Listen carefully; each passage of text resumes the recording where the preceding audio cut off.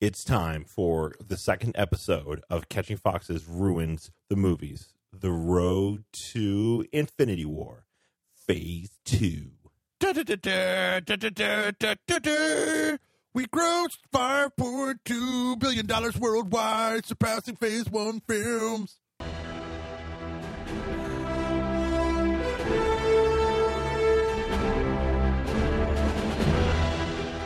Oh man, if I could give Phase 2 a catchphrase, it would be not too bad the second time around. Mine would be, it's pretty, Yeah. It's not bad.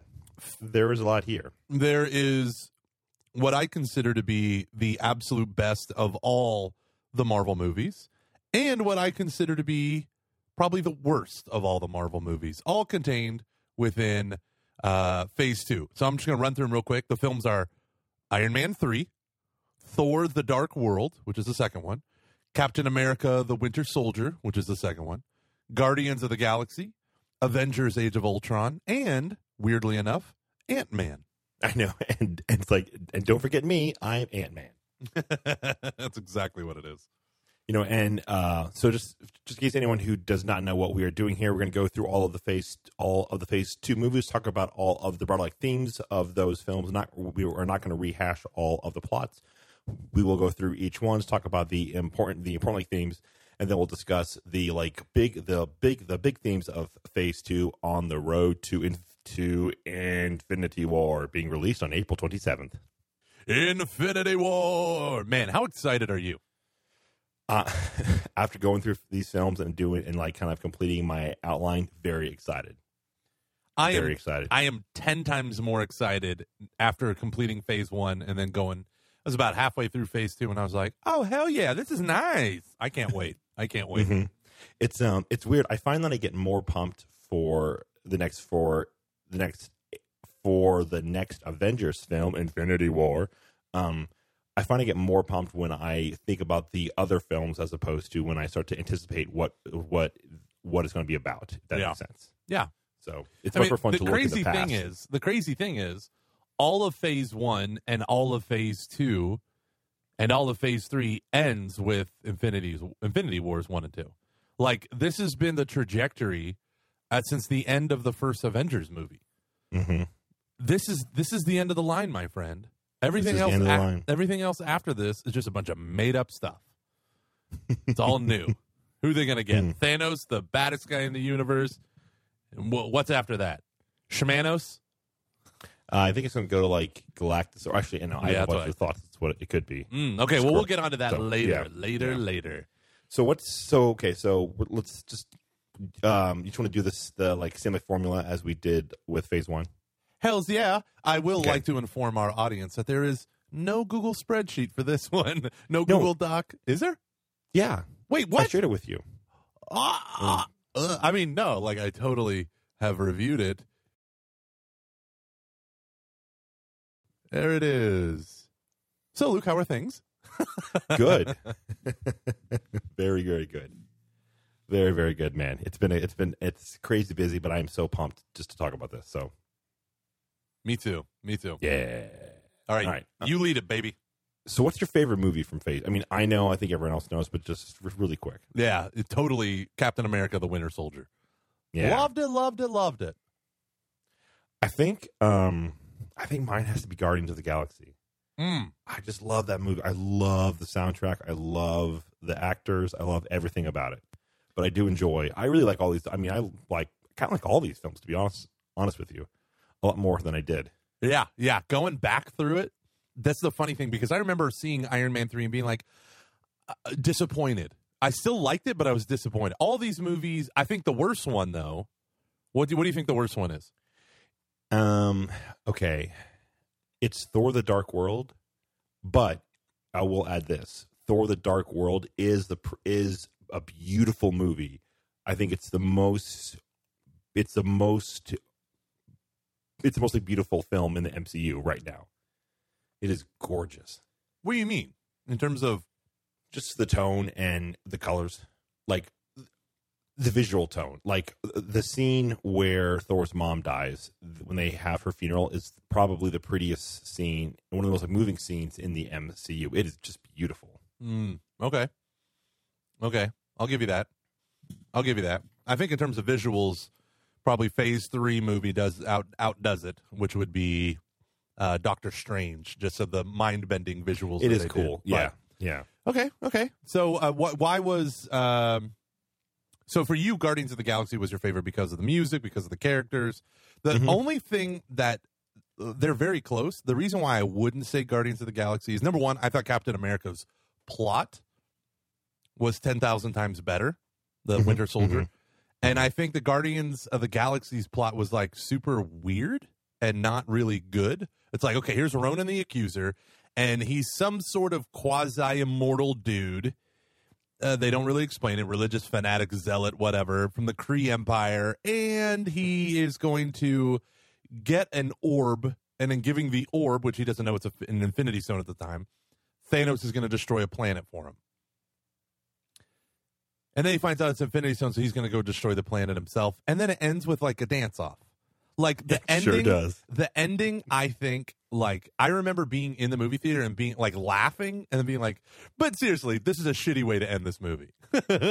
And today I totally forgot about Guardians of the Galaxy as a part of Phase 2.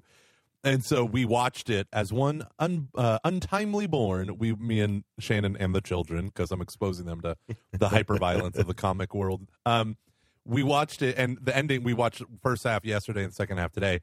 And I'm watching, and I'm like, this still doesn't satisfy. Like, really, like a guy who's about to smash a hammer into his ancient empire's enemy and destroy the entire world just goes, huh?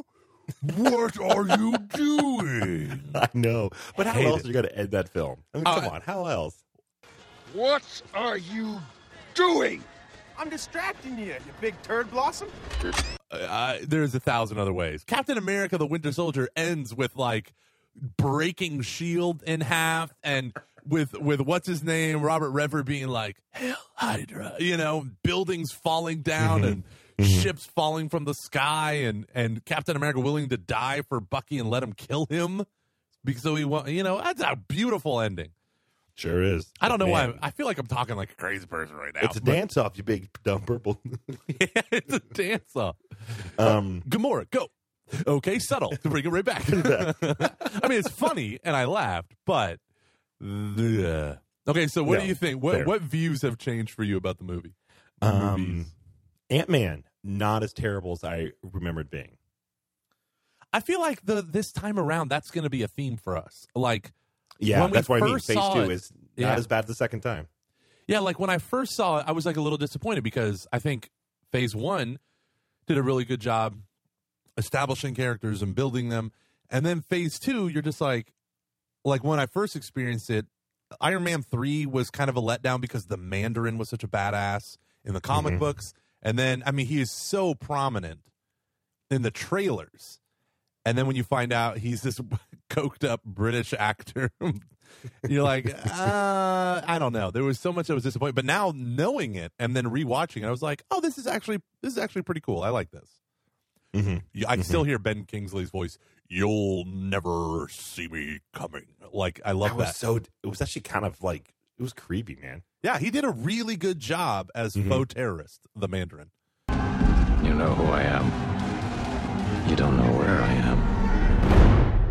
And you'll never see me coming. Agree. Yeah. So Agree. I liked I even liked Thor the Dark World more than when I first saw it. I liked them all. It's not that bad.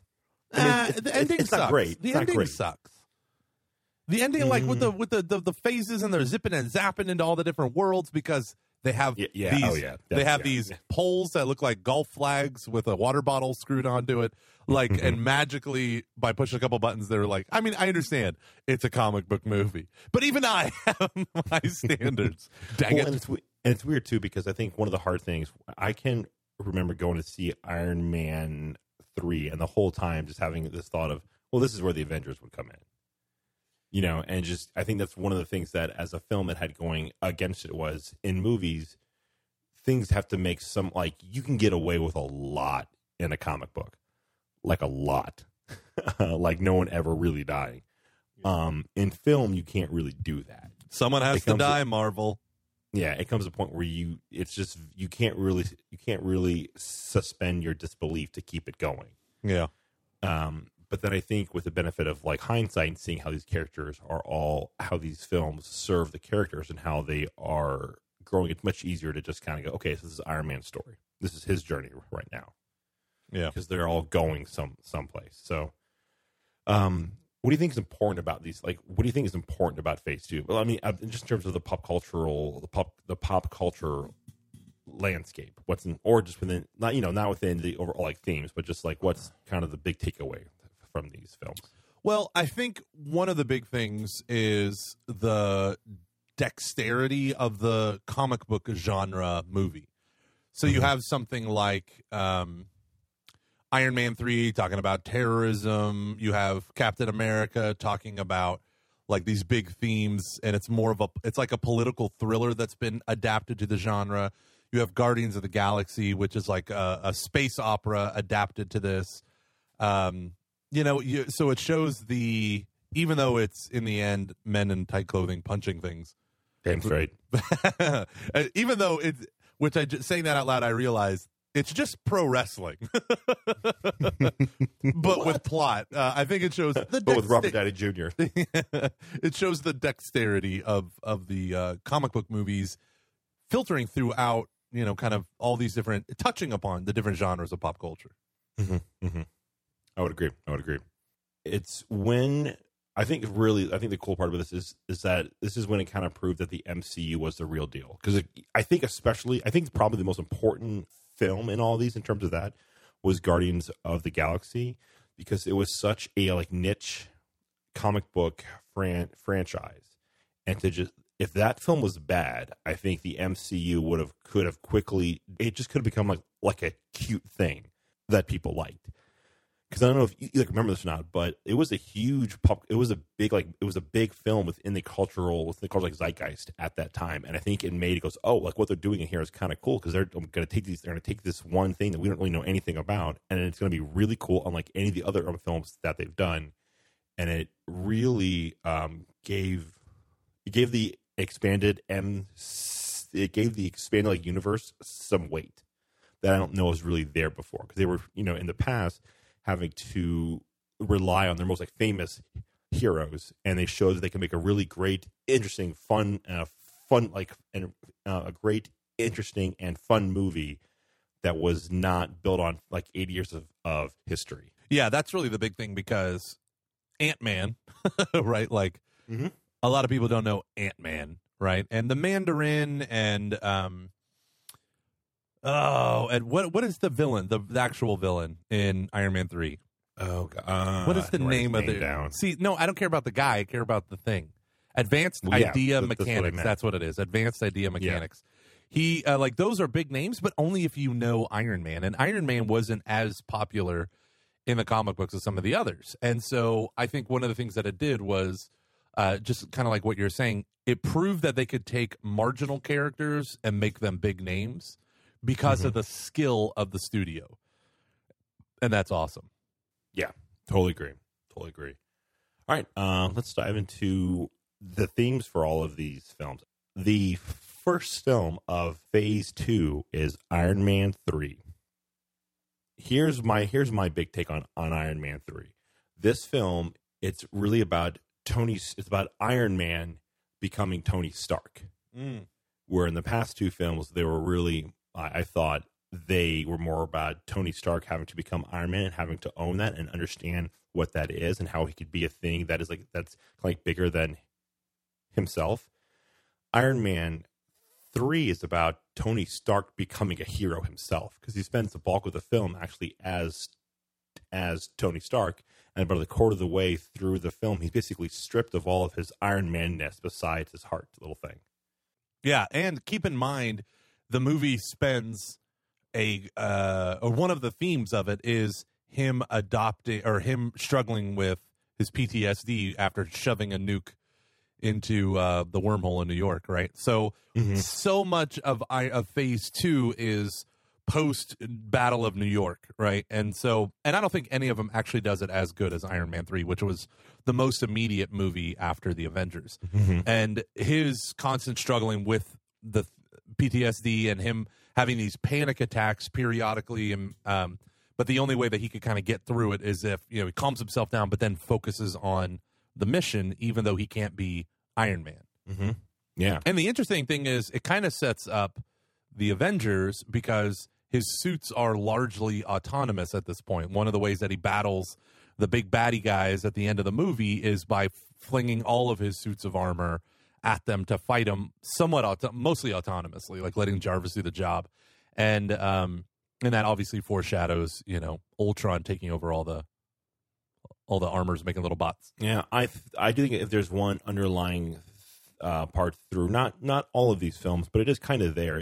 It's there a bit with Captain, with Lucha Soldier as well. It's just this theme of AI, and can you when does the superhero end? Like, when does it end? And like what does it lead to? At some point in time, Iron Man has to stop being Iron Man and just be Tony Stark. He can't do that, for all of his life. He can't he's reached his breaking point as Iron Man, where he can't do it anymore without having some real consequence. Like, he is just, it almost like kills Pepper Potts in that one scene when they're in bed, because he's just so paranoid. He basically tells her, "I am falling apart. Like, this is just killing me."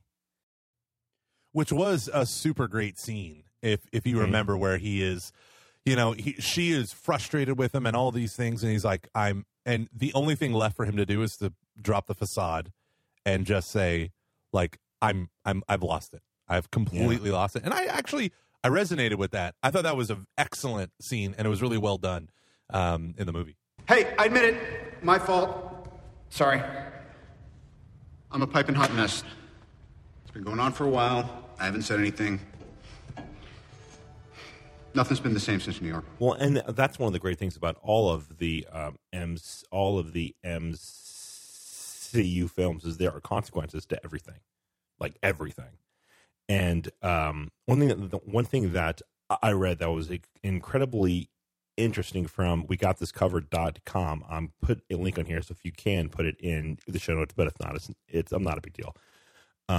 Is that what starts to happen is, I think he has to start to ask himself that, are we really the same thing? Or is Iron Man a projection that I'm giving to the rest of the world? Which is, there's one thing we see in all of the villains within the Iron Man films, is they are like mirror held up to Tony. And in Iron Man 3, the main guy, he has a villain that is a projection, which is it's the Mandarin. The actual villain is so willing to be behind the curtains, per se, while the Mandarin has a face that the world sees. They don't know that it's actually him. And I think what he proposes in this article is that in this film, Tony Stark has to, and it really really happens at the end, where there's all these other Iron Men, and he's not having to be any of them. Yeah, but they're all him. And he has to kind of come to terms with that a little bit, and really and I think in the end of the film, he really comes to terms with that by having to just destroy all of them. And he walks away from Iron Man for all intents and purposes. And he basically says, Iron Man is now Tony Stark, is what happens, is he owns that projection. It's now just he does it by having to basically, he can be heroic he can be Iron Man without the suit now. And you think he steps away from all of that. Yeah. Now, here's the question. Do you think he steps away? Doesn't he literally say to Pepper, who is now a modified superhero person, that he's done being Iron Man, and he blows up all of his suits and he's officially done? And then it's like, but here comes the Avengers and you're back. Well, it's very interesting because at the end of Iron Man, how at the end of all of the movies, it's like, it'll say Captain America will be back in the Avengers, or it says in this film, it's the only one that uses his real name, where it says Tony Stark will be back. Huh, I didn't notice that. That's I think it's the only film that has that, where it changes. Interesting. Luke, this is why I love you. And so I want to come back to that idea with Age of Ultron because it's there. I think it's very easy to be like, and it didn't matter. See, now he's back, but it's not at all. Like there's a reason why, and there are consequences to that as well. I like how you said in the Marvel Cinematic Universe there's a consequence to everything except whether or not characters die, because they never die. Looking at you, Agent Coulson. Yeah, although I think I don't think the TV shows are ever really gonna be in any of the films. So I almost think you have to treat them as two separate things. I know there's a little bit of overlap here and there, but it's more the consequences of the films it's the consequences of the movies that are felt in the TV shows, right? Absolutely. Yeah, but I don't. So think I they're remember gonna I see hadn't seen Thor: The Dark World, and I hadn't seen it opening weekend, and then there was like a week or maybe 2 weeks later, I was watching the TV show Agents of S.H.I.E.L.D., and they were like, well, ever since Thor stopped, and it was like the opening scene of the new season or new half of the season was at the wreckage of Cambridge or wherever the hell they were for that last battle scene. Oh, they're in Greenwich or Greenwich. somewhere in England. In England. London. Yeah. Somewhere in Her Majesty's Protectorate. And there was yes. And there was but the scene started with like them in the wreckage and they started talking about it. I'm like, holy crap, are you kidding me? Like you just ruined the end of the movie. Like not really, but kind of, you know? So Yeah. I think it'd be too much for Marvel to ask people. Like, I mean, it's like if you haven't seen any of the Marvel movies and you started with Black Panther, you're totally fine to enjoy Black Panther. You don't need the rest. Mm-hmm. But I think for any of the tentpole films now you kind of have. Well, yeah. For most of Phase 2, you would kind of be okay, but I think once Phase 3 hits, they're like, yeah, we assume that you're on board. Yeah. So buckle up. We won't want any of you people who haven't been slavishly watching our shows. Then we're worth $30 billion. Okay. Anything else on Iron Man 3? Nope. That's it. That's it for me. Thor: The Dark World. So here's what I have: family drama! Exclamation point. Yeah, no kidding. More Odinson fun. Yeah, all it is the constant fact that Loki is such a good character that he will never go away. Well, and here's the real thing that I think is going on here. Although I think this is a lot of retconning, but it's fine. It does work. These are really about Odin screwing up and having to cover his tracks. There's a part here that I think is very interesting when Thor brings Jane Foster back because she's got the like dark ether. Yeah. In her, he like wants her out. He doesn't give two craps about her. He just wants her gone. She's ill. She is mortal. Illness is their defining trait. I brought her here because we can help her. She does not belong here in Asgard any more than a goat belongs at a banquet table. And because I think it's because he realizes like, oh, I don't want to deal with these consequences. I don't care. Like, you know, he wants to just quietly erase all of his problems and move on. Didn't he want her gone and like as far away from the dark elves as possible? Wasn't that the whole point? So that it was one of these like heroically tough decisions because it's like if he gets a hold of you, he gets a hold of the dark, the ether, and blah blah. Well, blah. that's there, but he doesn't allow her to at least stay for a bit until he realizes that she has the ether within her. Because remember, he says they have their own like medicine people. They're called doctors or something like that. Yeah, that's true. And he's like, you kind of see his arrogance come out that you really don't see in a lot of other films, a lot of other moments. But it's there. He's just so repulsed that a person from Earth is in Asgard. Yeah, that's and true. And like Thor's kind of like, WTF, man? Like she needs help. She can't be touched without people just exploding and dying. Remember that whole thing in the first movie where you sent me to Earth to learn compassion and get rid of my cruelty? Guess what you're doing? So would you say that Thor: The Dark World did a good job setting up the hidden twistedness of Odin, Allfather?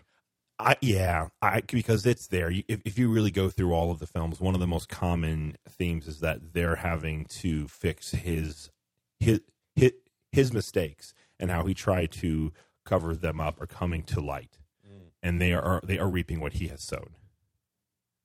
Gotcha. Okay, So I like that. I think, okay. One other kind of key part about this, I think it's kind of interesting, is how you handle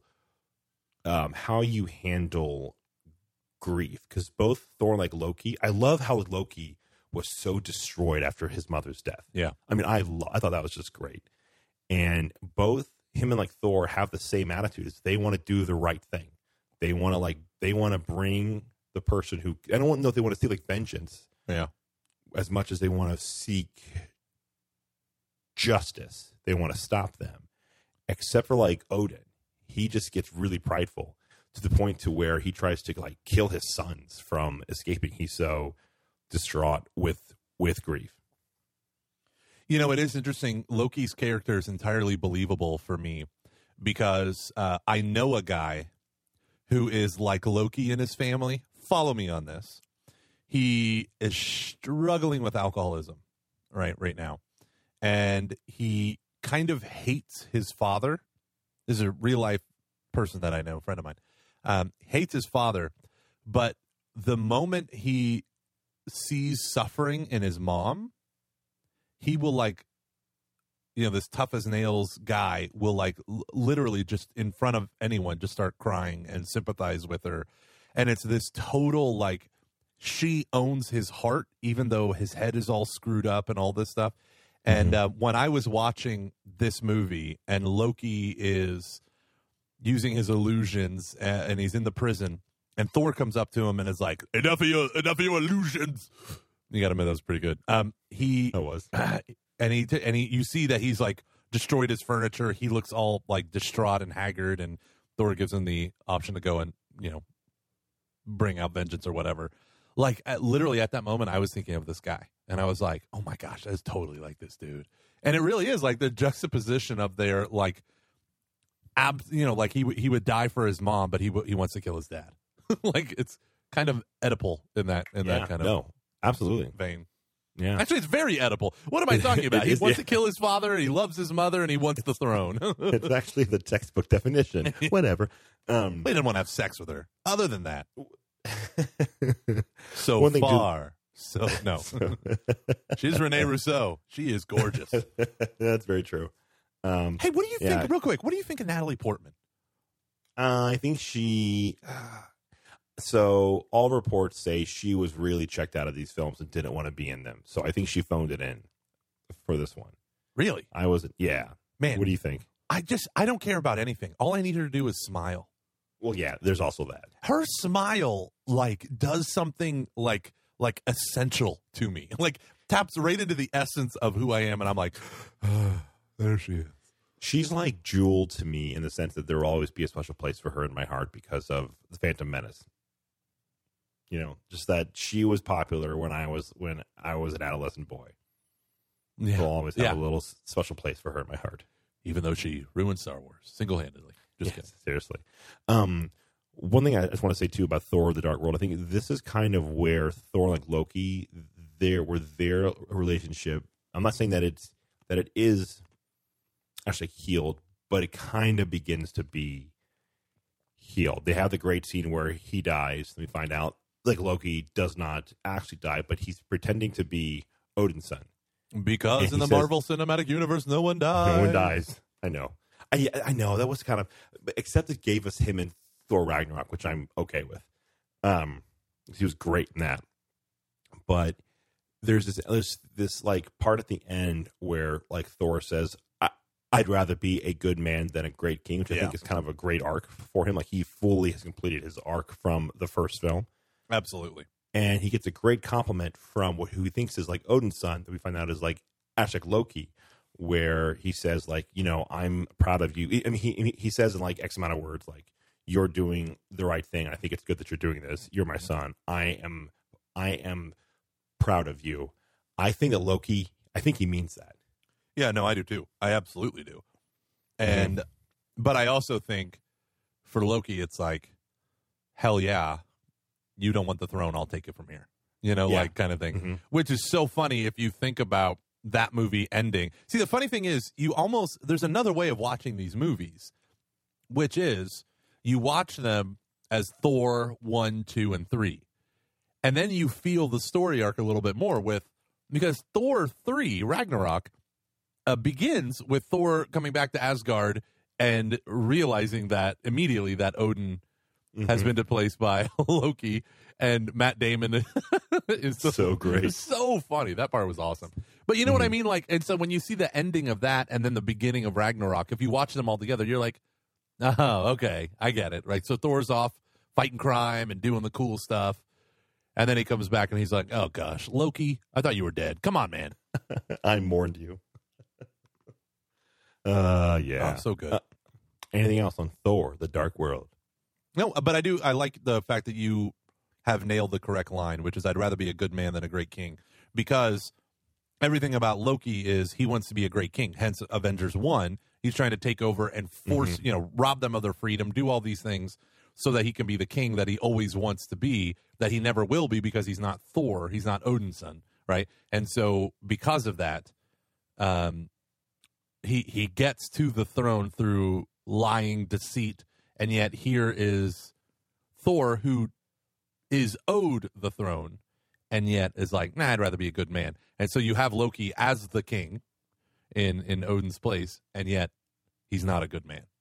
So I do like that line where it is both a jab at old Loki because an unbeknownst jab, but at the same time, totally a good arc for Thor. And I feel like Loki, I think he knows that Thor is right, but he's just going to relish this opportunity, because if you go to the beginning of Thor you go to the beginning of Ragnarok, I mean, he's like Asgard and the Nine Realms. Yes, they're in a bad place. Like he isn't like Tyrion like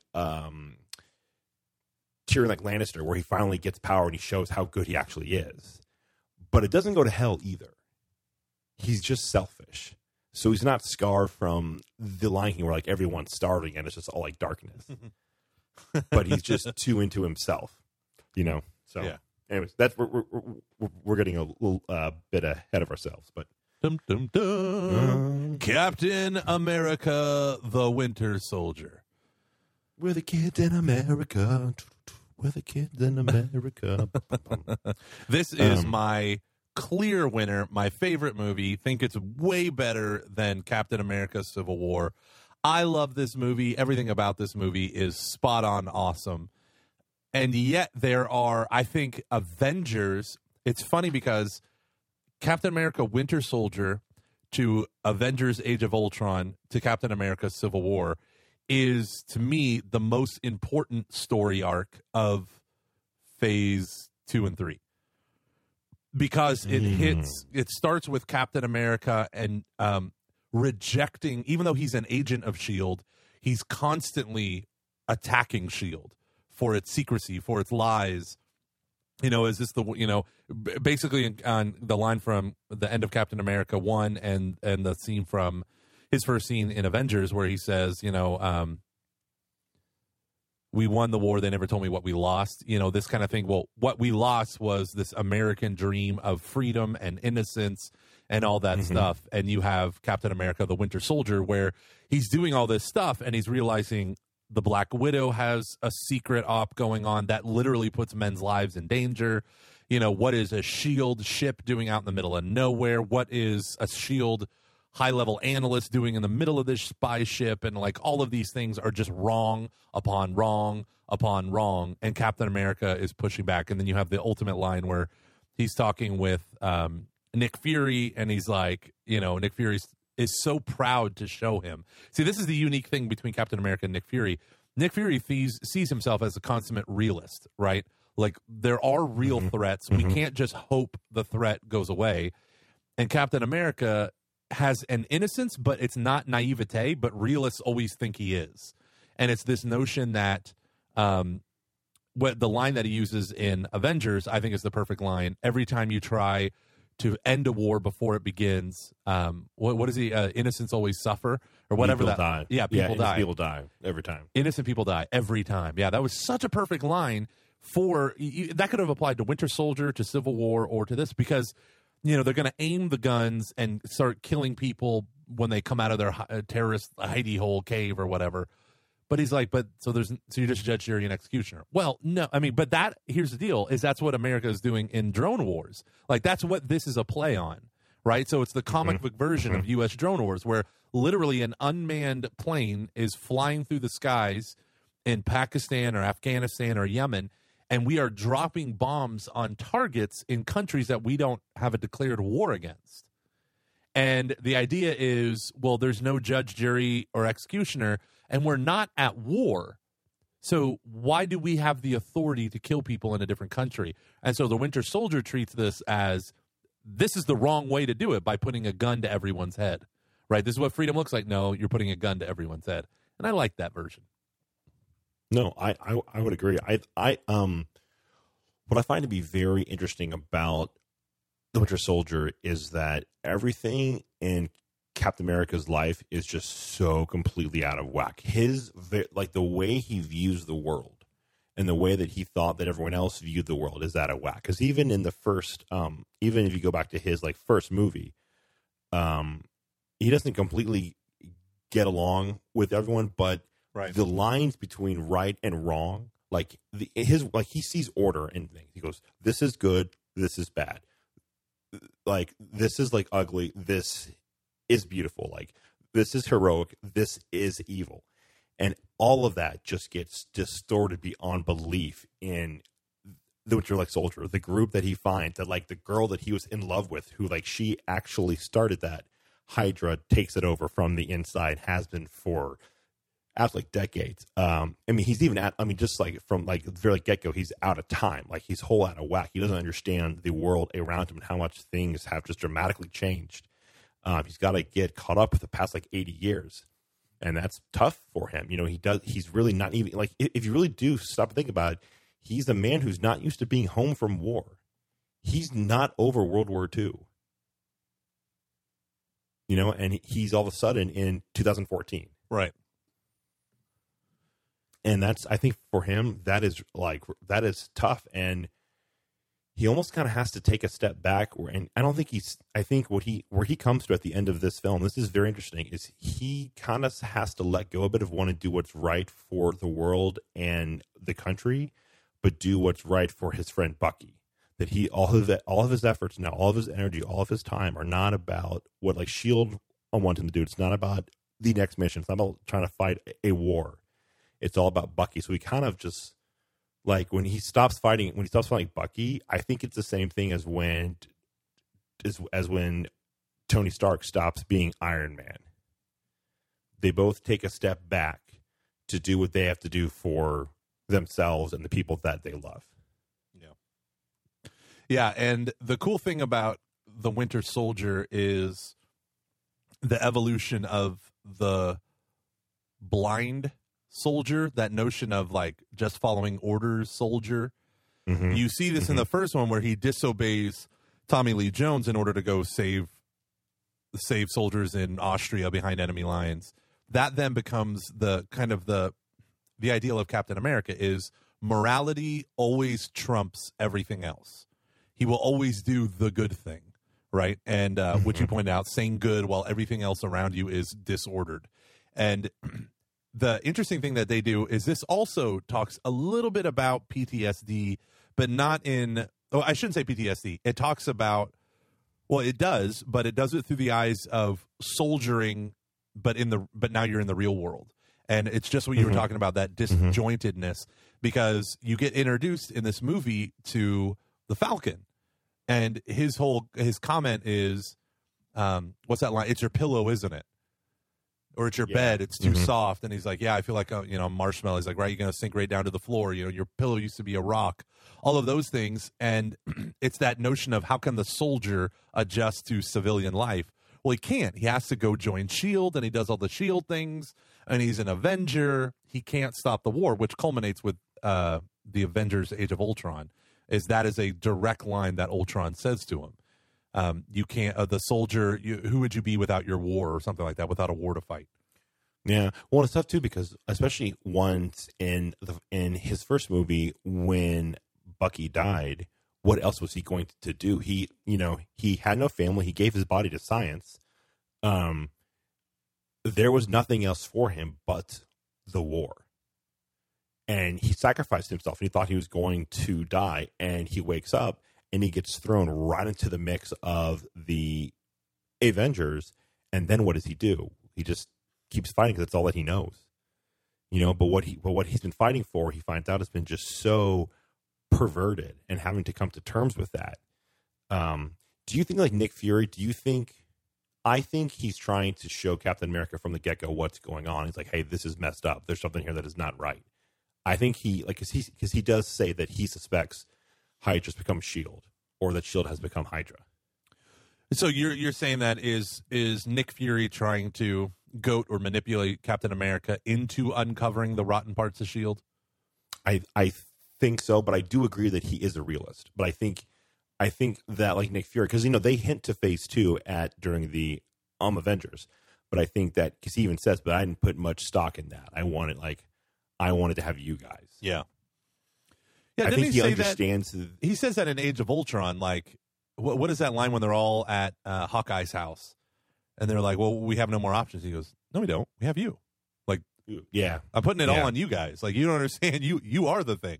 Well, so, I mean, I don't know. I think that Nick Fury wanted those aircraft carriers in the sky, the helicarriers. He wanted all of that as a part of S.H.I.E.L.D., but he knew there was corruption there, because that's why he hired the Frenchman to capture his own ship. Mm-hmm.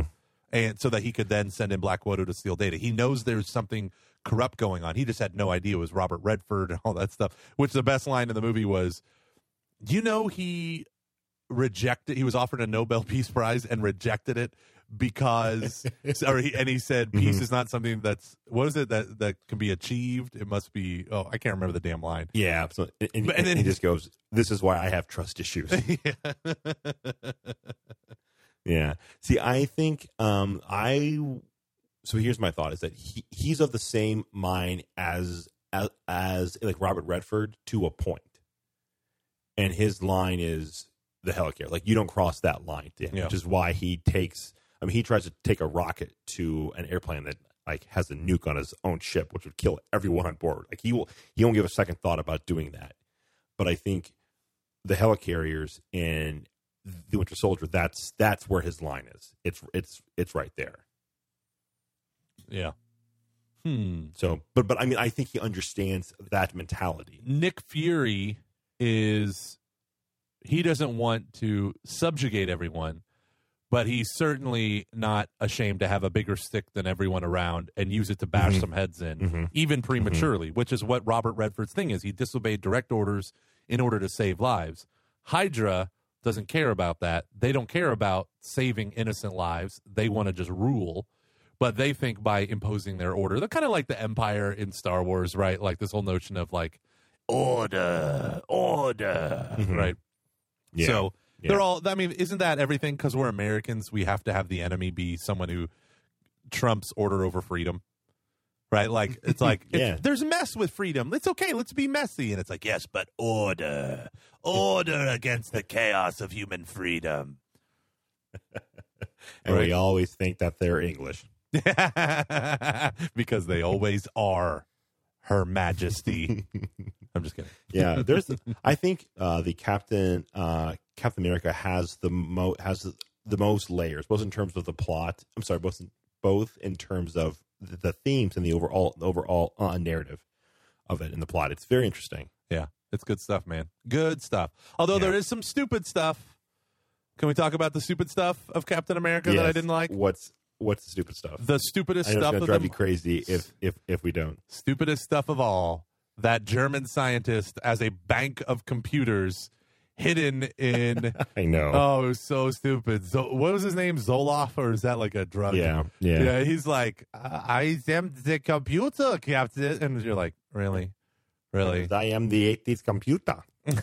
It was like a 60s or 70s. Like, all these tape decks spinning up, and you're like, crap. And then they have a USB drive. Shall we play a game? Actually, damn it, Black Widow makes that joke. Dang it! She says, "You want to play some tic-tac-toe?" But like, then they take the USB drive from the supercomputer from the 70s, which has less computer power than an iPhone, And then they take it in order to figure out what's on it. They go to an Apple store and use an Apple laptop. Like, come on.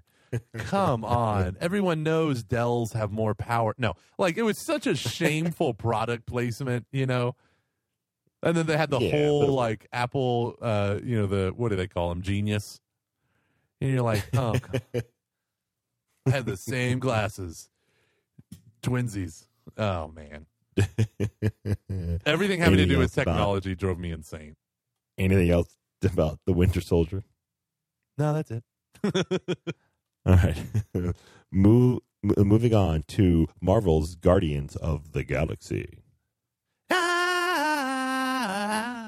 Hooked on a feeling. Bum, bum, bum, bum. I'm hot, man. Great. Let's just get this part out of the way. Phenomenal soundtrack. And the soundtrack does tell a story about Peter Quill and everyone else. Yeah, absolutely. It's kind of cool if you break it down song by song. But so here's what I think the overall theme of this film is: how to find purpose after profound tragedy. All of these characters have been through hell. They've all, like Peter has lost his mom, saw his mom die, didn't hold her hand as she died because he was so scared, then got abducted by aliens. As you do. Yeah. You have the raccoon that was just just broken down and just destroyed and built back up. You have Drax, who saw his wife and daughter die. You have Gamora, who was stolen from her home, and she's the last of her race. I believe everyone else was killed. Who am I missing? Well, and Nebula, who's a villain in the movie, but you have her. You have Groot, who's the last of his kind. You have, so you already said Drax the Destroyer. So Rocket Raccoon, Drax, Groot, Peter Quill, Gamora, they're all losers. They're all losers, which I love. That line. I just watched that line. Yeah, he's like giving us a chance to give a shit. Yeah. And my wife, so we're watching it with my kids. And my wife goes, ugh, language. And then there's another scene where he's like, he said, quote, I'm an a-hole, but I'm not. And again, I'm quoting, a total dick. My wife's like, language. And the whole time I'm thinking, just don't draw any attention to it and the kids won't notice. And sure enough, they didn't. I would have been laughing really hard, like, that's hilarious. I know what you would have been doing. You would have been biting your hand, your fist, laughing, trying to keep your laughter in, because the fact that it was in front of kids is even funnier to you. Mm-hmm. Totally. Like, oh, your innocence is being ruined. All because of a podcast. The show must go on. Them's the rules, kids. No, but there is a profound part of this film about the need for community and how that's going to really draw out the best in you. I thought that was really cool, especially at the end when they're all like trying to bear each other's burden. Well, they're all trying to bear Peter Quill's burden. That was really beautiful. Yeah, and the fact that Peter thought he was going to die by grabbing the stone, and he knew that even if he would die, it would just buy them some more time to keep the stone away from Ronan. And so him and Ronan both jump out. He grabs it first, probably because he was all limber from the dance-off. And he grabs it first, knowing he's going to die. But, of course, he doesn't die. But that's what he thinks. He's just going to die. And they all think, okay, well, it's better to die with your friends. What was a great line from Gamora? My whole life I've been surrounded by enemies. I'd be honored to die with my friends. Yeah. Surrounded by friends. Yeah, surrounded by friends. Dang, girl. Yeah. You have a good memory. And you, green whore, you are my friend. I laughed so hard in the theater during that line. It was really no, it was just so like it was just the film was so funny. It's just so fun and so funny. I'm so thrilled that they're going to be with the Avengers. I can't wait. I cannot wait. I don't know what you're talking about. I haven't seen any of the trailers because I'm a man of my word. Well, it's just a given. I mean, yeah, no, I've seen the first trailer. We all. I watched the first trailer a couple thousand times. I think I single-handedly put it over 1 million. That's awesome. Yeah, it's kind of a basic movie. Like, I think you are right. It's just more about, these people. They come together. They overcome the bad thing. We see a lot of Thanos for the first time. Well, not a lot, but more than we have. That's fun. Yeah. Yeah, it's just a really good, fun movie. Boy. That's what he keeps calling him, boy. Man. I find your politics bore me.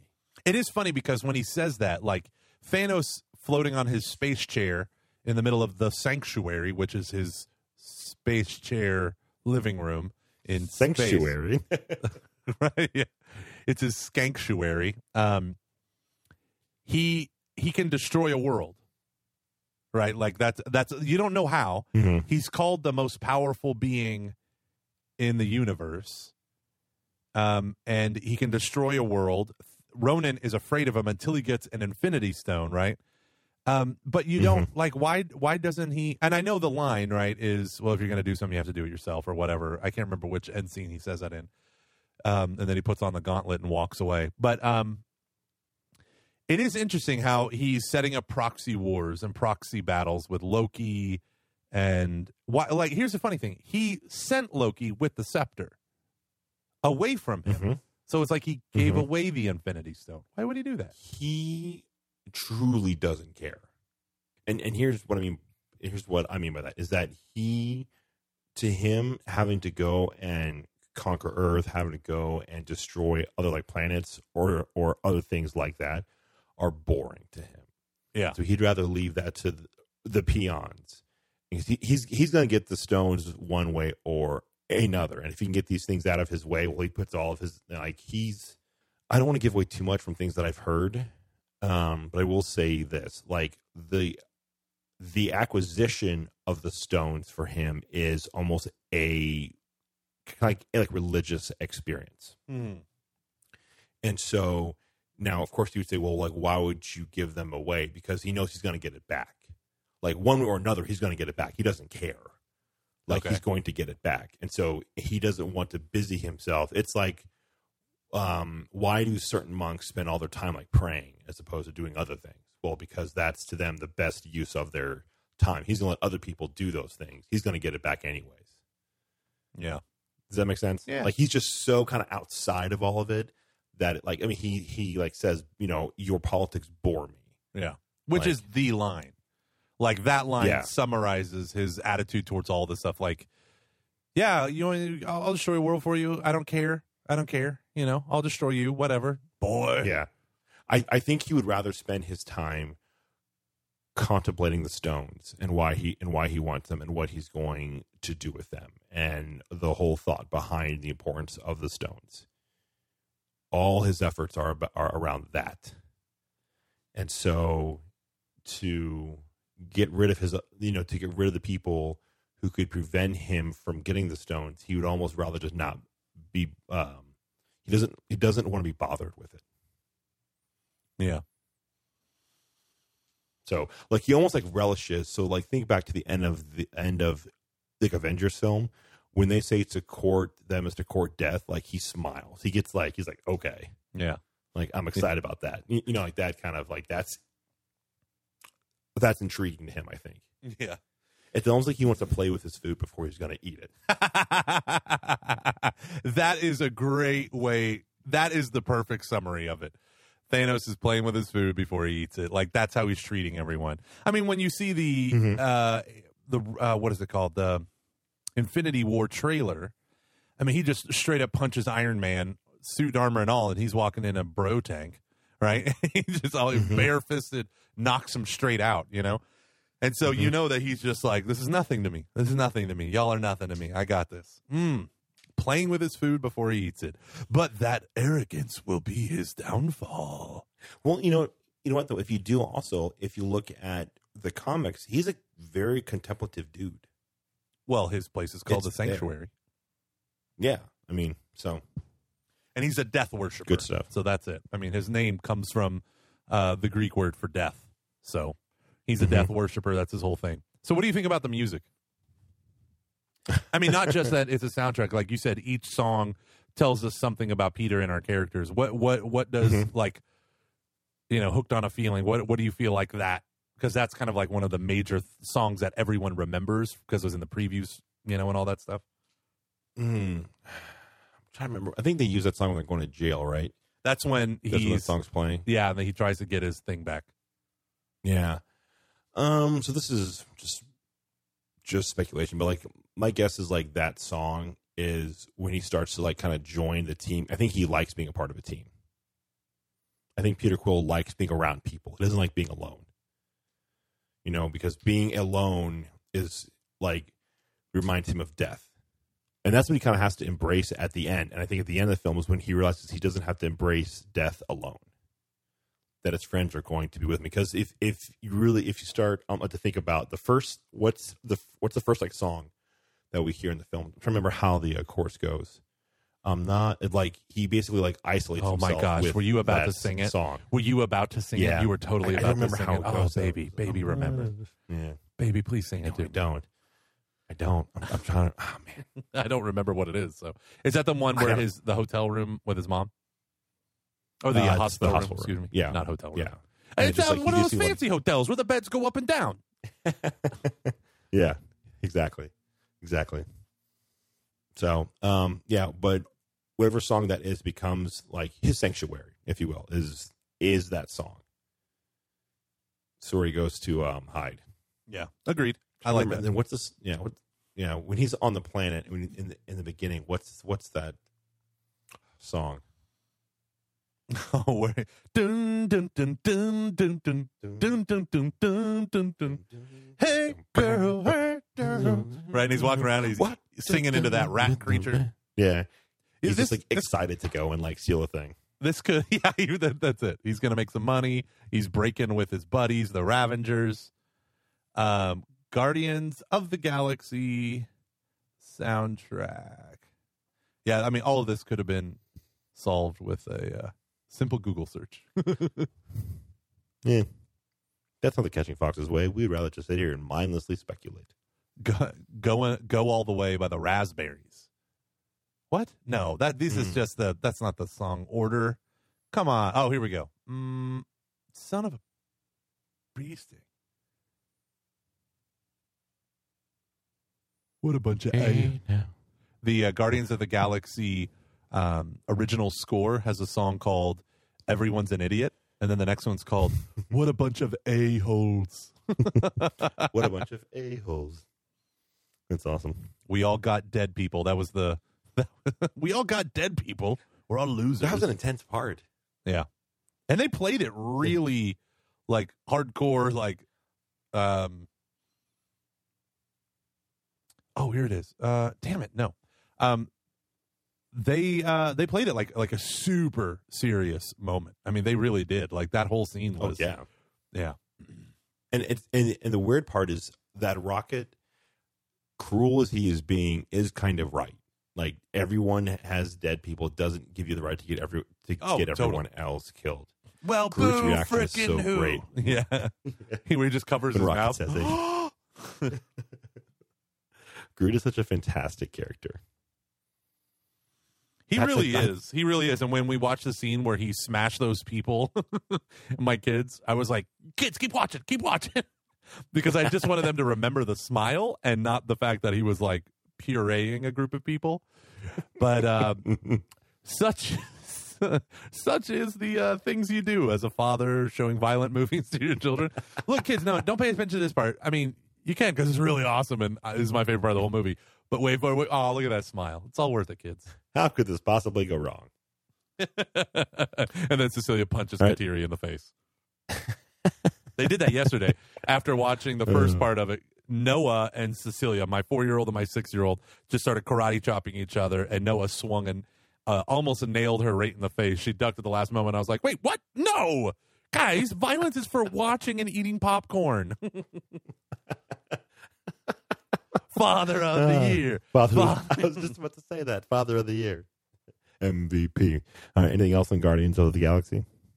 Can I say my stupid scene that I hate so much because of science? You love to say things. Why am I so broken, Sure. Luke? I don't know. How dare you judge me? It's the same thing for The Last Jedi. It'll be the same thing for Winter Soldier. Gamora, frozen, in space. He floats out there to her, takes off his space face mask. It's not a helmet. It's just a face mask. His hair is exposed. His neck is exposed.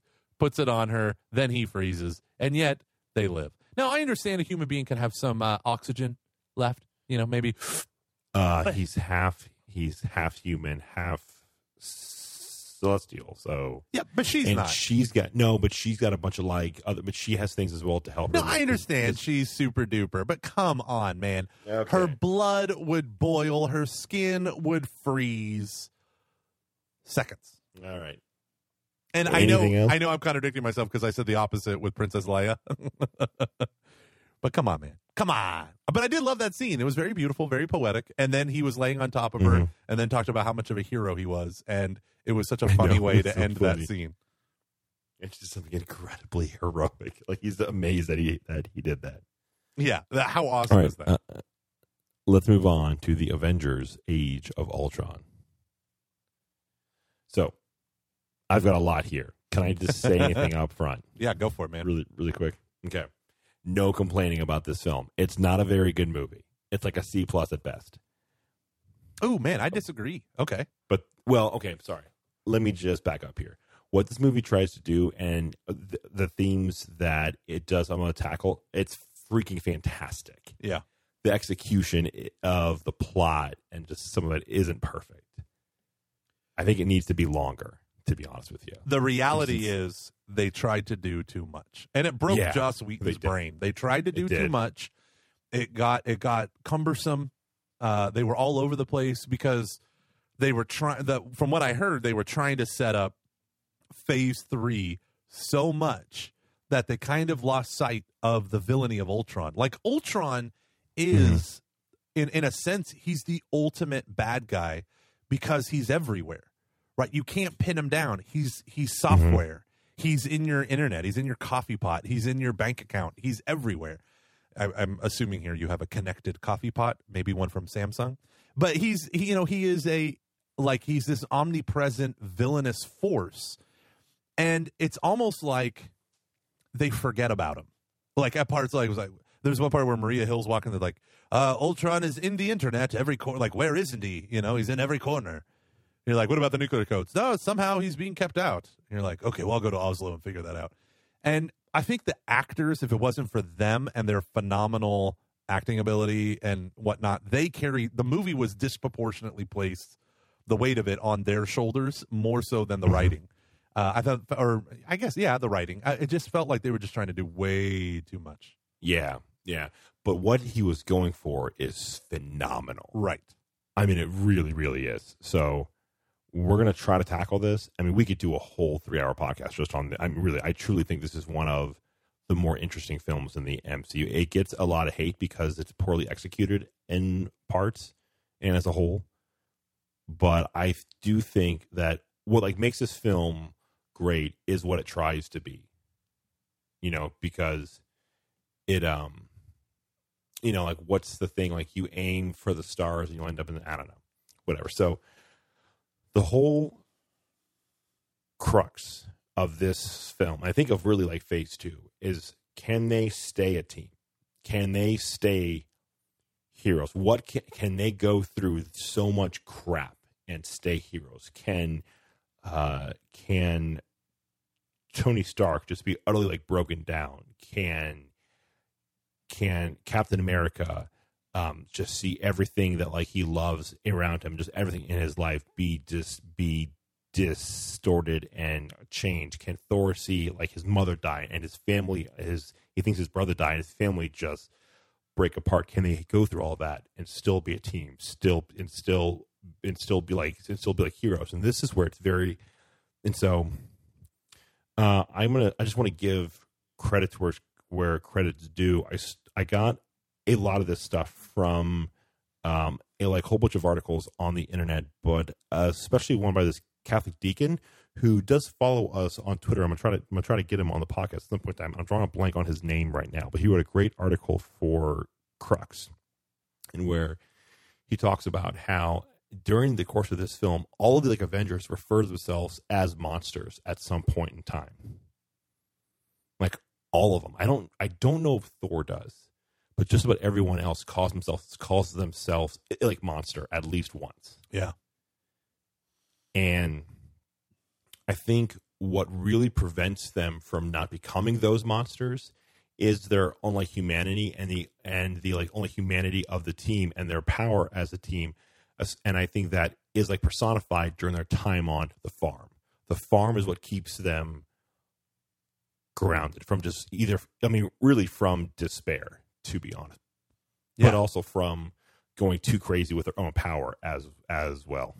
The farm is great as the kind of the central thing that ties everything together. Like it's almost like literally right in the middle of the whole movie, because it is the opposite of Tony Stark's world, right? It's not the high tech. It's not Ultron. It's not computers taking over the universe. Yep. It's a simpler time, a slowed down time. It's not about the tech. It's about the people. And that's basically what Nick Fury says. Ultron is spreading faster than a bunch of Catholic rabbits. That was a great line. Yeah.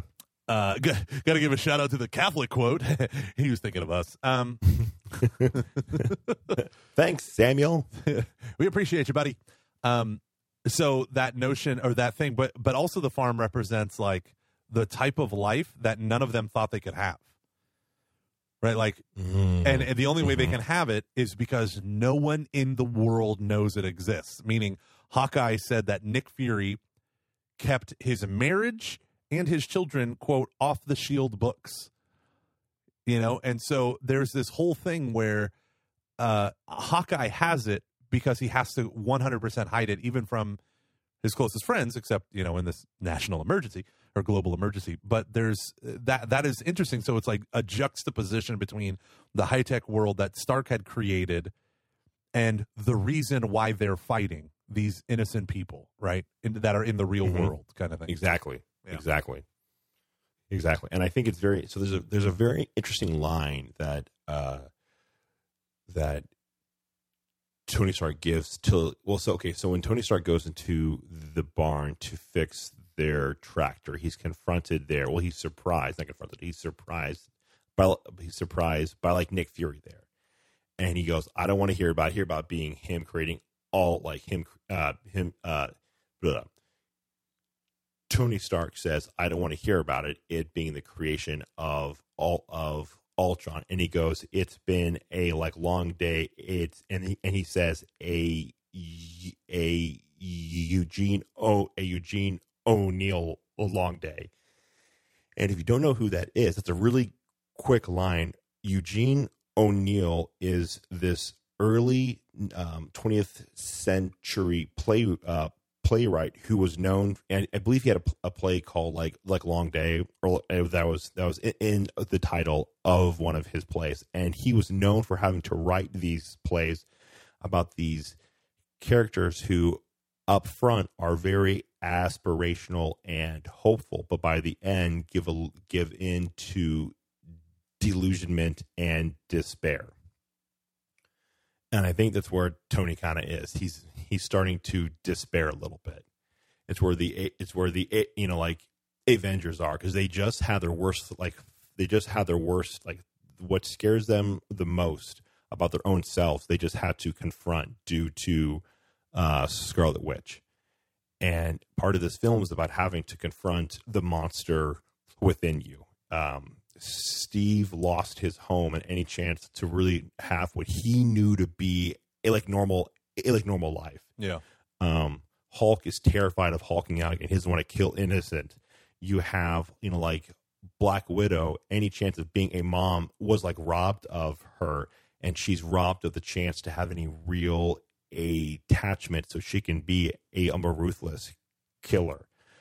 Stark can't really stop himself in spite of himself at times, and they all need to learn how to confront their like own monsters and not let it consume them. And I think that's like Steve kind of almost like, you see what Steve monsters could be. It's that he's willing to hurt his friends if he thinks it's the right thing, which he does when Stark creates like vision. Like he just starts attacking Stark, and I think this film is just fascinating. Well, so okay, like that. Yeah, let's talk about that, because I agree with everything you're saying in the sense of she goes around, the Scarlet Witch goes around and taps into their minds in order to unleash their greatest fear. But what she ended up doing first with Tony Stark was not seeing his greatest fear, but seeing seeing the future that he would create, which was all of the Avengers dead, and it blamed on him. You remember that scene? Yeah, but I think that is his worst fear. Okay, Because but, I but think- his whole thing was, Sorry, I'm not just seeing what she put in my head. It was real. It's what I had done. It's the end of the line kind of thing. And so, and then, Captain America, so they all see, like, she sees, Black Widow sees her, goes back to her training and the horrible things that she let them do to her. She did, she had done to her. She was the victim of, but there's kind of this notion of, like, she was a willing victim. And that's why that's that monster within her. Thor leading to the destruction of all of his loved ones, all of these things. And then Captain America's is he gets to dance with his wife, the hall, or his girlfriend. The hall is empty. The hall is filled with soldiers.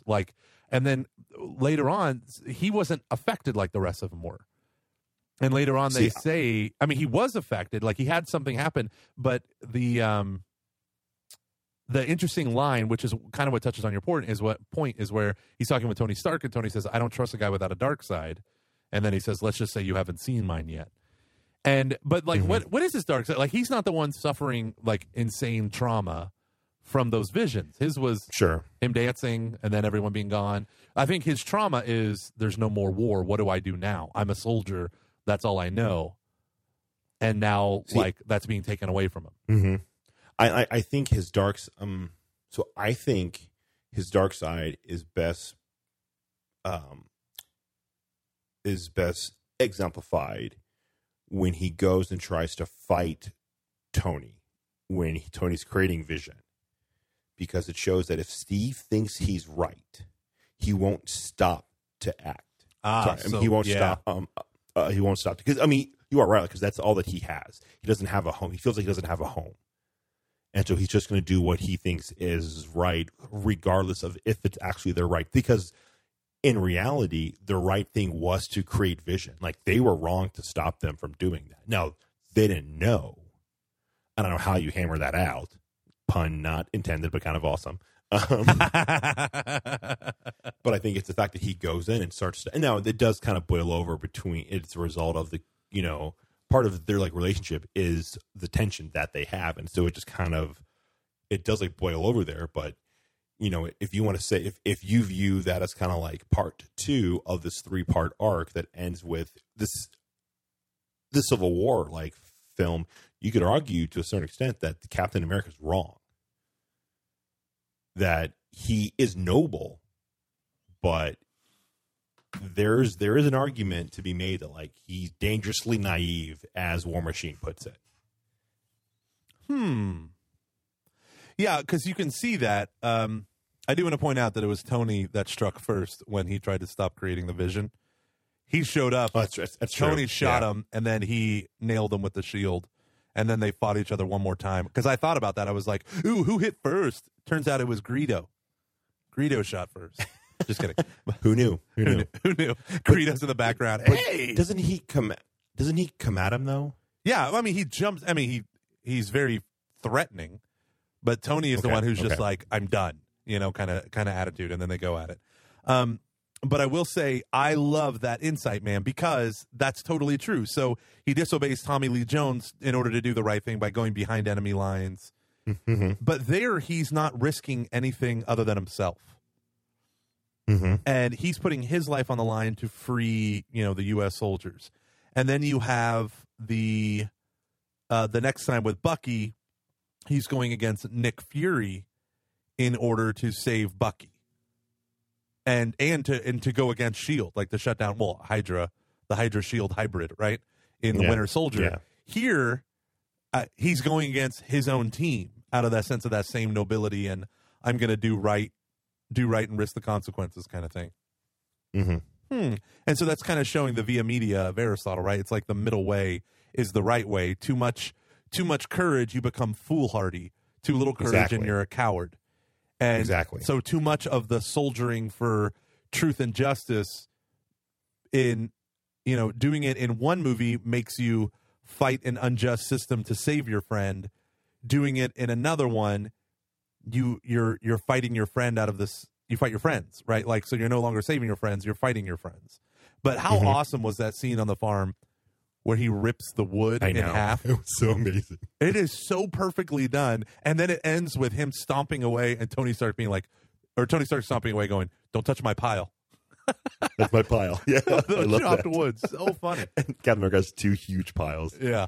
Yeah, And it's, that scene is the line that, you know, I love, which is the line that we talked about. Every time you try to stop a war before it starts, innocents always die. Innocent people die. Yeah, always. And Whether you tell us is a bit of a question. Banner and I were doing research. That would affect the team. That would end the team. Isn't that the mission? Isn't that the why we fight? So we can end the fight? So we get to go home? Every time someone tries to win a war before it starts, innocent people die. Every time. that is a very key line, because you can look at these, because Joss Whedon also is politically involved and all that stuff, but the notion of the Iraq War, right, was a preemptive strike against Saddam not having nuclear missiles, but acquiring even the capability to, in the future, make them. You know, one of the things was, that was one of the things, you know, securing yellow cake from Africa and all this stuff. And it's like, so then we launched this massive preemptive war, and what did it get us but a quagmire in Iraq? And there was some great gains that we did, and we brought a lot of freedom to a lot of people, because Saddam Hussein was a terrible person. But at the same time, innocents suffered in a great way that we're only now still, I mean, we're still now seeing it unravel. You see the rise of anti-Christian persecution and all that stuff, which never would have happened under Saddam. So you have this like wave of innocent violence in the real world, and here's the comic book version of that, right? Like, now this is some of the things that I want to point out, Luke, in terms of theme. Tony Stark constantly talks about ending the need for superheroes, right? So what does he say? He says a suit of armor everywhere in the world. And then he's talking with Banner, and the whole argument for creating AI, for creating Ultron, is so that we can go home, so that we don't need this. And then when someone challenges him on it, I think it was Captain America, he's like, you know, a suit of armor all over the world. And then someone says, that sounds like a very cold world. And he says, I've seen colder. And like this notion that he wants to end the need for the Avengers. Because the whole idea of the Avengers is we are going to avenge what you've done to Earth or whatever. Like that was the original term. Like we might not be able to save the world, but you'll be damn sure we'll avenge it. But the idea is, well, we can prevent it by having a suit of armor everywhere in the world and doing the good deeds and protecting innocent lives. And that's one of the constant themes. So, of course, Captain America has to fight him because he can't turn off the soldier. He can't stop fighting the war. And Captain America and Iron Man's basically saying, well, I'm going to end this whole reason for us. Like, isn't that the point? You know, and that's one of the other themes. No, and I think that shows that's where Iron Man 3 plays, like, has a part here, because we learned during phase 3 that Tony Stark comes back to take out Hydra. That he basically says, okay, I need to help them out, so I'll do the Iron Man thing again. But he wants out. He wants an out. He doesn't want to be doing this forever. And I think that's like very evident here. And Steve, oh gosh, well, yeah. I mean, you pretty much, like, I think they both still want what, like, they're both the characters. Because, sorry, what am I trying to say here? They both are where they were at the end of their respective like movies from this phase. Steve doesn't want to hurt his friends. Steve wants to do the right thing. Tony Stark wants an out. Yeah. And it's I wish they would have been on the farm for hours. I just love the farm. I think it's so fascinating. Yeah. The way they like look at each other, the way they talk. Why does Thor leave so soon? I think this is really interesting. I think because he's uncomfortable there from the get-go. Yeah. I think he stomps on the kid's Legos, kicks it under the coffee table. Like, he just feels awkward and weird. I think he likes being there because he likes Hawkeye and his family, but he feels like he doesn't fit. And once he has a chance to go, he's gone. Well, and also you think of Thor as a constant family drama, and he doesn't have family anymore. Exactly. And I think he doesn't know what to do when he's around a family that's not trying to kill each other.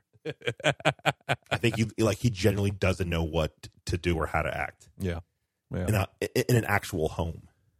Yeah. Okay, so It's kind of sad. it is. It is. Now, my big thing is, what do you think of the Vision?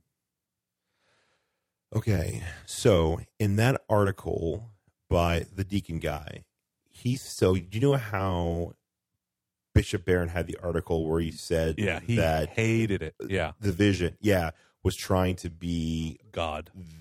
the Superman, yeah. Yeah, the techno ubermensch God. Yeah. Yeah. So I believe if I read the Deacon right, he makes the argument that that's what Ultron tries to do. Is he tries to become that. Yeah. But with like Vision, like he definitely says I am. Yeah. And it's not a question, it's an I am.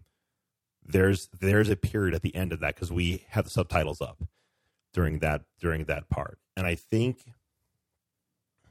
that like Vision just is. I think it's definitely meant to have some type of like a biblical element to it. I don't think he's supposed to be a god. I think he's supposed to be I think he's kind of godlike in the sense that he's outside of all of this. That he's against, because he says he's against Ultron. He like pities Ultron. Like Ultron kind of has feelings. It's really interesting. Like Ultron is kind of like brokenhearted at the end when he talks up to Wanda. And he's like, "Why did you turn against me?" And he's incredibly moody. Yeah, he calls him my own flesh. He's like, "You've turned my own flesh against me." Yeah, and he feels betrayed and like hurt by them, and it kind of has a beautiful moment with Wanda when she rips out his heart. There. And yeah, it feels like this. It's pretty dark, but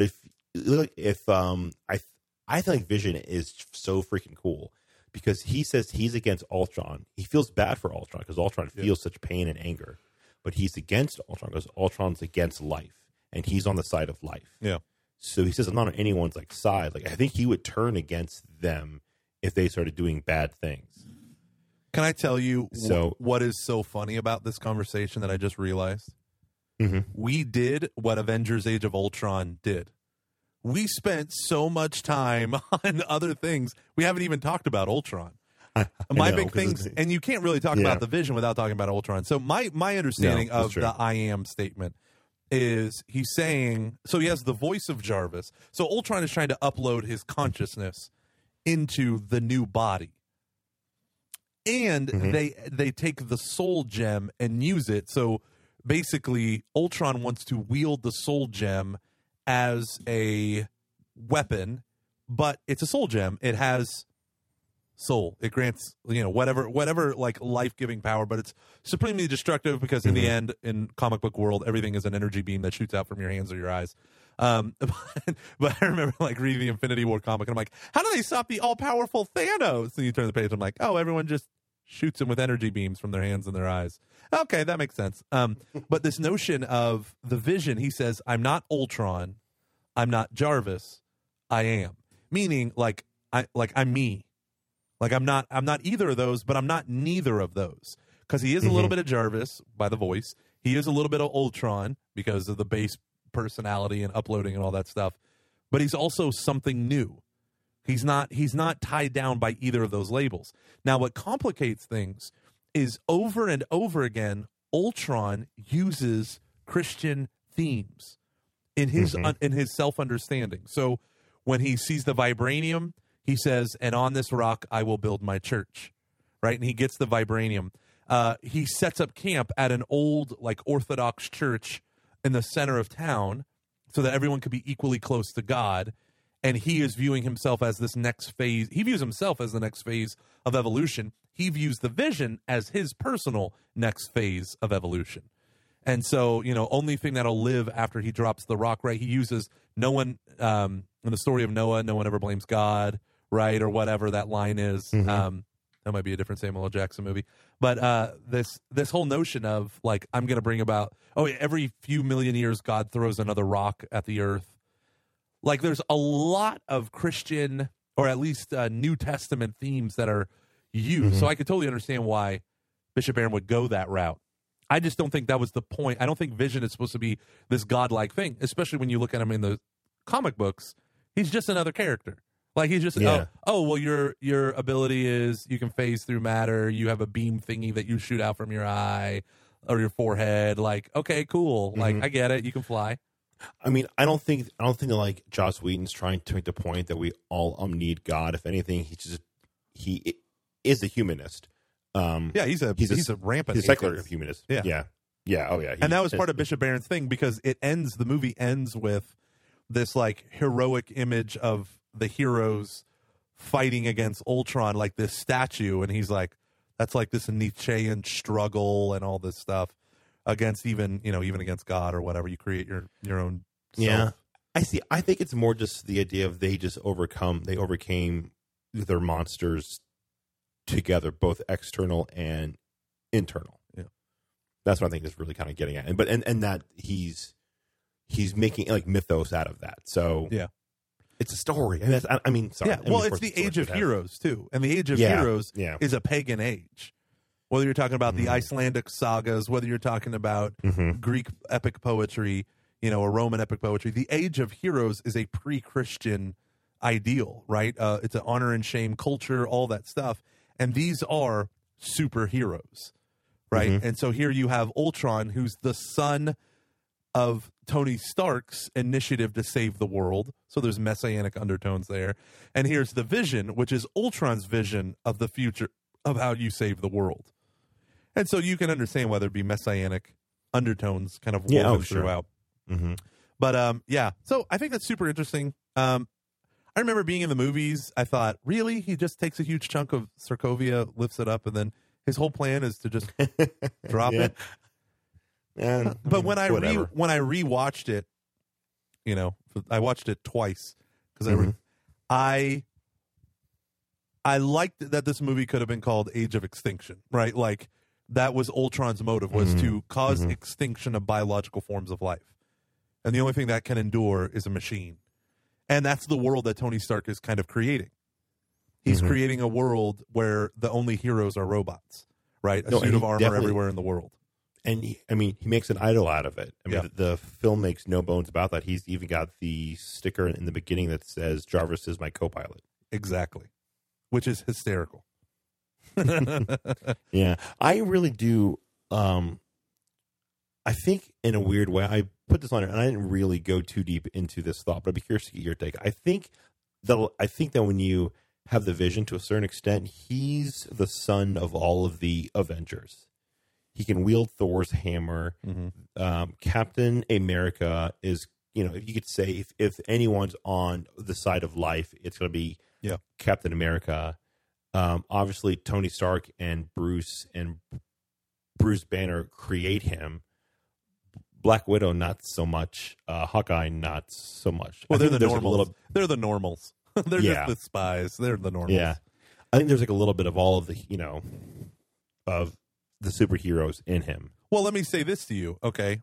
So you just said Captain America's on the side of life. One of the standard superhero tropes of the movies is you never kill the bad guy, right?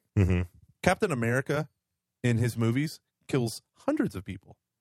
Yeah, hundreds. True. Because he's not Batman fighting a one-on-one vigilante war. He's a soldier. A soldier absolutely kills. What's that great line from General Patton? The point of the army or the point of war is not to die for your country. Die for your country, but to have the other guy die for his. To have the other poor bastard die for his. I love that line. Patton. Right, but you think about that. He thought he was the reincarnation of Alexander the Great. Anywho, you think about that, right? So Captain America is on the side of life, sort of. He's on the side of what he thinks is innocent life. But he's a soldier. He's a killer. And that's one of the comments of Ultron is you're all killers. Like, look at Thor. Thor's not a soldier. Thor's a warrior. His whole life is defined by noble combat, right? Like this idea of whether it's one-on-one or against armies, like that's what he lives for. And Ultron is against the Avengers because they're all killers, right? So there is this notion of the Vision is on the side of life. So there's still ambiguity there.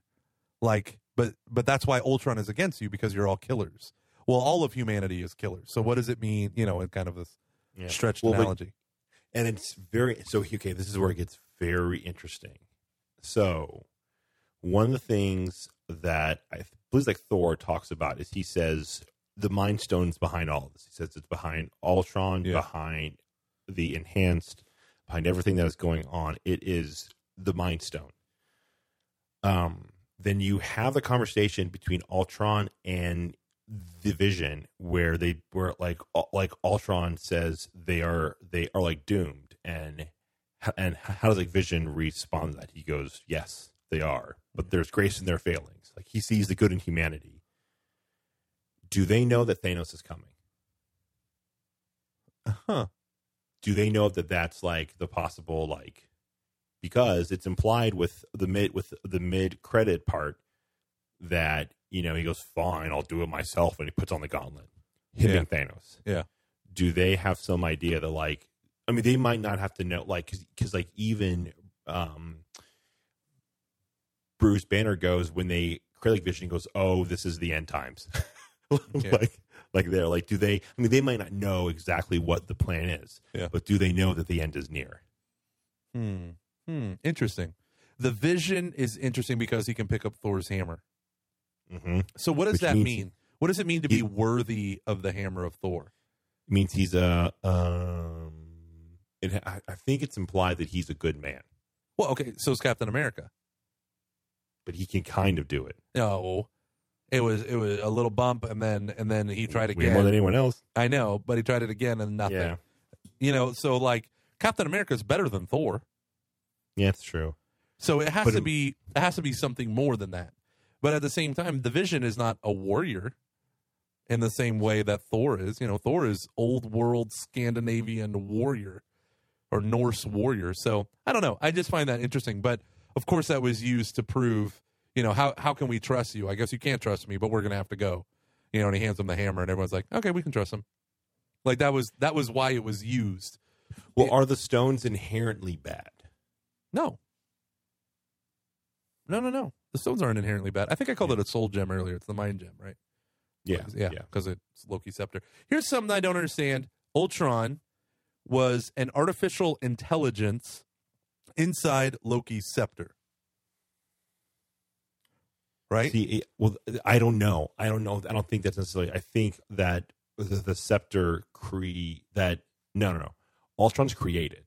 Like, he doesn't exist before this film. See, I thought there was a pre-existing AI mind that because it was embedded in the scepter, it didn't know it was alive or awake or whatever. And then they took the Ultron initiative and shoehorned them together.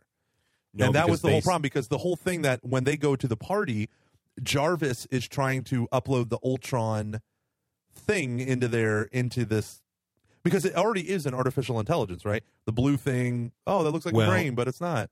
Yeah, but they say they weren't even, because they're like, they can't believe that Ultron's there, because they even say we weren't even close to making a breakthrough. Yeah. So I think it's implied that, like, something, and jump starts this. Something gets it going to create Ultron. Yeah, so I thought it was the mind gem in the scepter either creates the mind using the Ultron program, or is a mind that bonds with the Ultron program and goes terribly awry. But then they use that same gem to create a new mind of Ultron and Jarvis and a third thing. And the third thing is the mind gem, whatever. But now he's a good guy, or on the side of life, Vision, or whatever. Yeah. He's the Vision. And I still don't know why Tony creates it. I'm still not 100% sure, like, why. I mean, I get why he's doing it, but I don't. Because the movie demands it.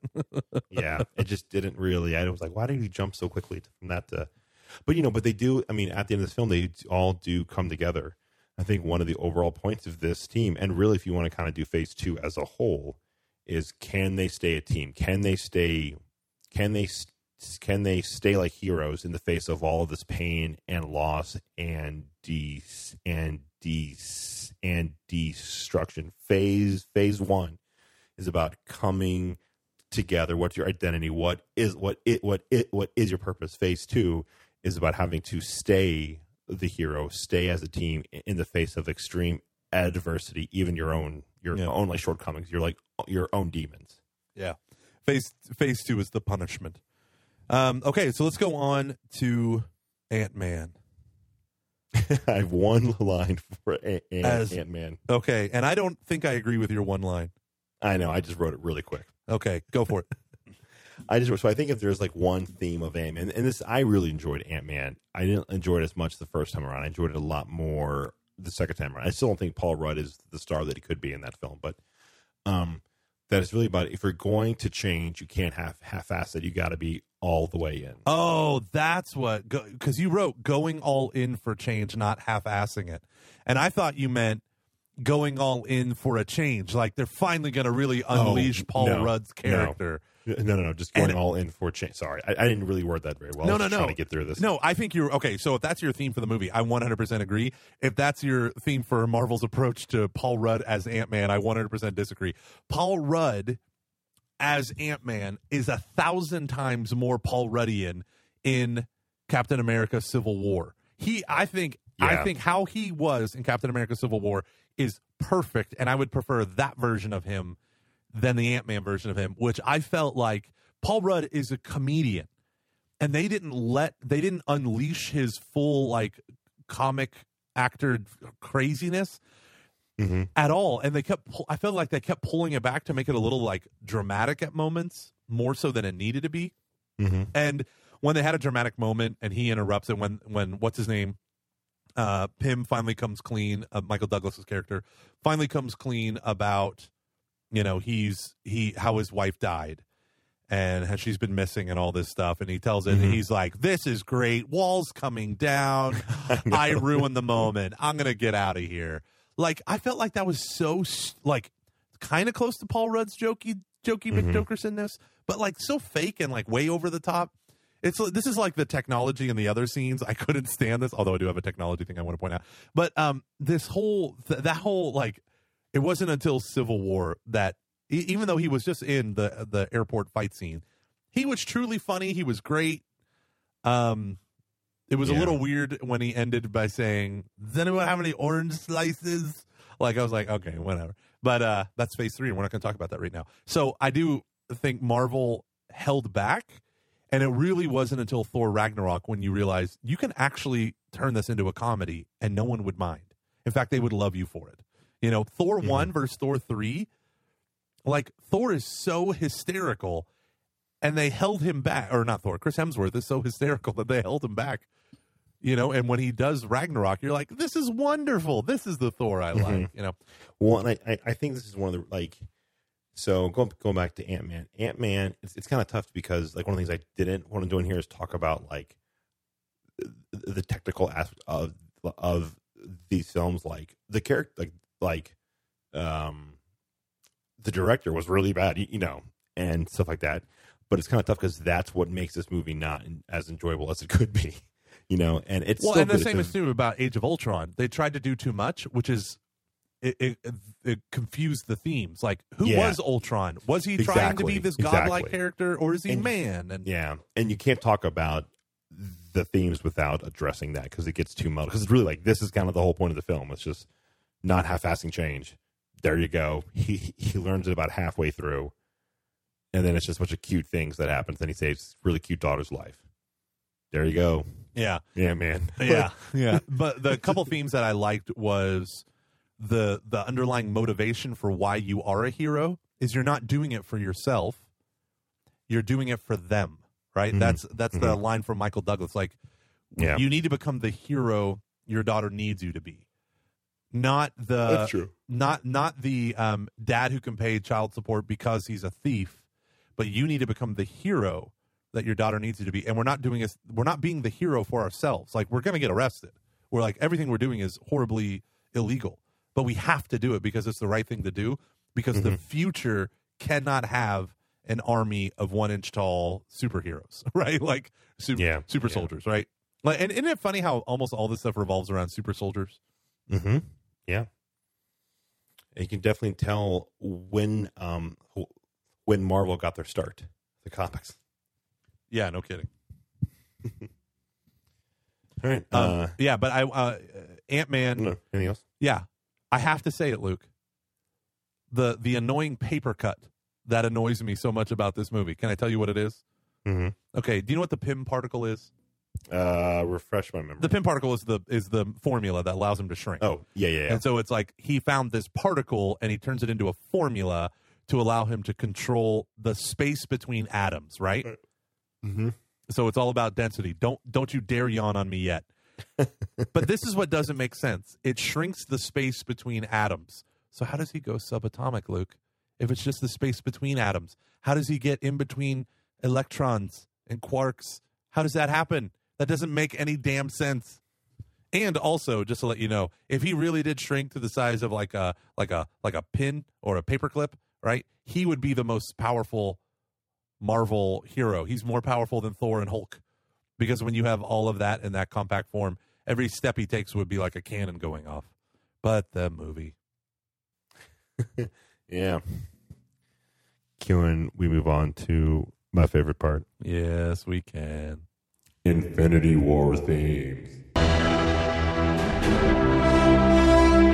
What are the broad themes and plot points building up to Infinity War? Obviously, the overall themes here, and I think this is really cool, and I think I know where it's going, and it terrifies me. So Phase 1, I think we kind of talked about before, was about what's your purpose, what's your identity, both as an individual and as a team. Phase 2, I think, is about, so how do you stay a hero in the face of extreme adversity, and how do you stay as a team in the face of extreme adversity, and what does all of that look like? And I think Phase 3 is going to complete that, and it makes me worried. Do you see? Okay, so this is like Batman 3, right? This is like The Dark Knight Rises, where we punish the hero to such an extent. You punish them beyond the breaking point. You break them, right? So if Age of Ultron and the Scarlet Witch's fear-induced, whatever hallucinations began to break up the team, Infinity War has to break them, right? It has to go, what's on the other side of brokenness? So I think that's one of the next. Obviously, it's a heroic theme. You sacrifice. People have to die in this one, and in the midst of them dying, new heroes have to arise. So I think essentially what's going to happen is you're going to have a prominent role of someone like Spider-Man, and you're going to decrease someone like Captain America. Not because I've read anything. I have not read anything. I don't know spoilers. But and I'm not referencing comic books here, because comic books are completely different than the movies right now. But this notion of the young supplanting the old, the new heroes who understand the world, kind of growing up in it. Someone like, if Captain America dies and Bucky takes his place, things like that. People have to die, but there has to be the balance between continuity and the breaking point. Yeah, no, and I totally agree. I think that's what they're building. I mean, I could be wrong, but it does make sense. You either die a hero or you live long enough to see yourself become the villain. So, man, you love that line. It's the second time in this beautiful Catching Foxes Ruins the Movies that you've quoted that. I love that. I thought about that line so much recently. I think it's true within the Christian life. It's fascinating. Jesus, why do you give us eternal life? We get to see ourselves become the villain then. Well, no. It's not. Shut up. Yes, sir. What do you think Thanos has done up to this point? Just take the big narrative viewpoint of all of this. What do you think? What do you think is going on here, if anything at all? I think Thanos sees Earth's new heroes as a potential threat, so he's using a proxy battle to knock them out, and the fact that all of his proxies have failed means he has to knock them out personally in order to ascend to the Infinity Wars or the Infinity Stones. And the interesting thing is how it all revolves around Earth. What was the first line in the first Avengers movie where he talks about that it's the henchman that works for Thanos, and he's on that rock, He says, he pretty much says it's not the inconsequential planet we thought it was, or something like that. Well, no, at the very beginning, he says like Earth has to burn, or the heroes have to burn. Oh, and what can they do but burn? Yeah. And I think that's interesting. That's what Thanos wants to have happen, but it hasn't happened. It keeps failing. Every proxy battle, every world-ending event, somehow they outsmart it, they outdo it, they outmaneuver, they outfight, they outlast, they out-team, every single thing thrown at them. So now it's just time to go and take care of business. Take care of My business guess- himself. Yeah, like my guess is like, so one thing I thought was very interesting is Thor in Age of Ultron brings up that the Mind Stone, I think he's referring to, was the fourth stone, was the fourth one to reveal itself in the last couple of years. And he goes, this isn't a coincidence. Yeah. Which tells me that he's aware of the Guardians of the Galaxy. That he's at least aware of like what happened. That the Power Stone came up. Because because that's one of the stones, right? Yeah, so the ether, which is in Thor the Dark World. So he might be referencing the Tesseract. That one, the Red Stone, the Tesseract, the Space Stone. You have the Mind Stone, and then you have the Purple Stone, which is the Power Stone. Mm. And he says how there are the most powerful things in the world in the universe, and bring them all together. He says there's like a bigger game going on. Yeah. So there's, I think the bigger game is just I think that you're right. I mean, it's pretty obvious. And Thor is the hinge because he's the one that's both spaceman and Earth hero, and so he's the hinge, and that's why in the preview for Infinity War, Thor is the one that meets the Guardians of the Galaxy and unites the kind of space-based Avengers with the Earth-based Avengers. So that's what ties it up into this, galactic save the universe kind of thing. Yeah. I'm so pumped, man. There we go. Oh, Phase man. 2. Sorry, I had a huge yawn right there. It is midnight. It is 1:00 where you are, Luke. It is. The things we do for our people. I know. I'm taking I'm taking some comp time tomorrow morning to do the old taxes. Yeah, shit. I'm just filing an extension and doing it some other time. Thought about doing that as well, but don't tell my wife. Do you do your taxes by yourself? Yes, because they're relatively easy. Oh, okay. Well, never mind. Especially now. But it could be harder because of the Patreon stuff, but who knows? Oh, shit. I got to pay you for this month. I just got it like 3 days ago. Shit. Thank you for telling me. Oh, shit. So at least you'll have money for that. How do you like, so overall, like phase 2 better than phase 1? No.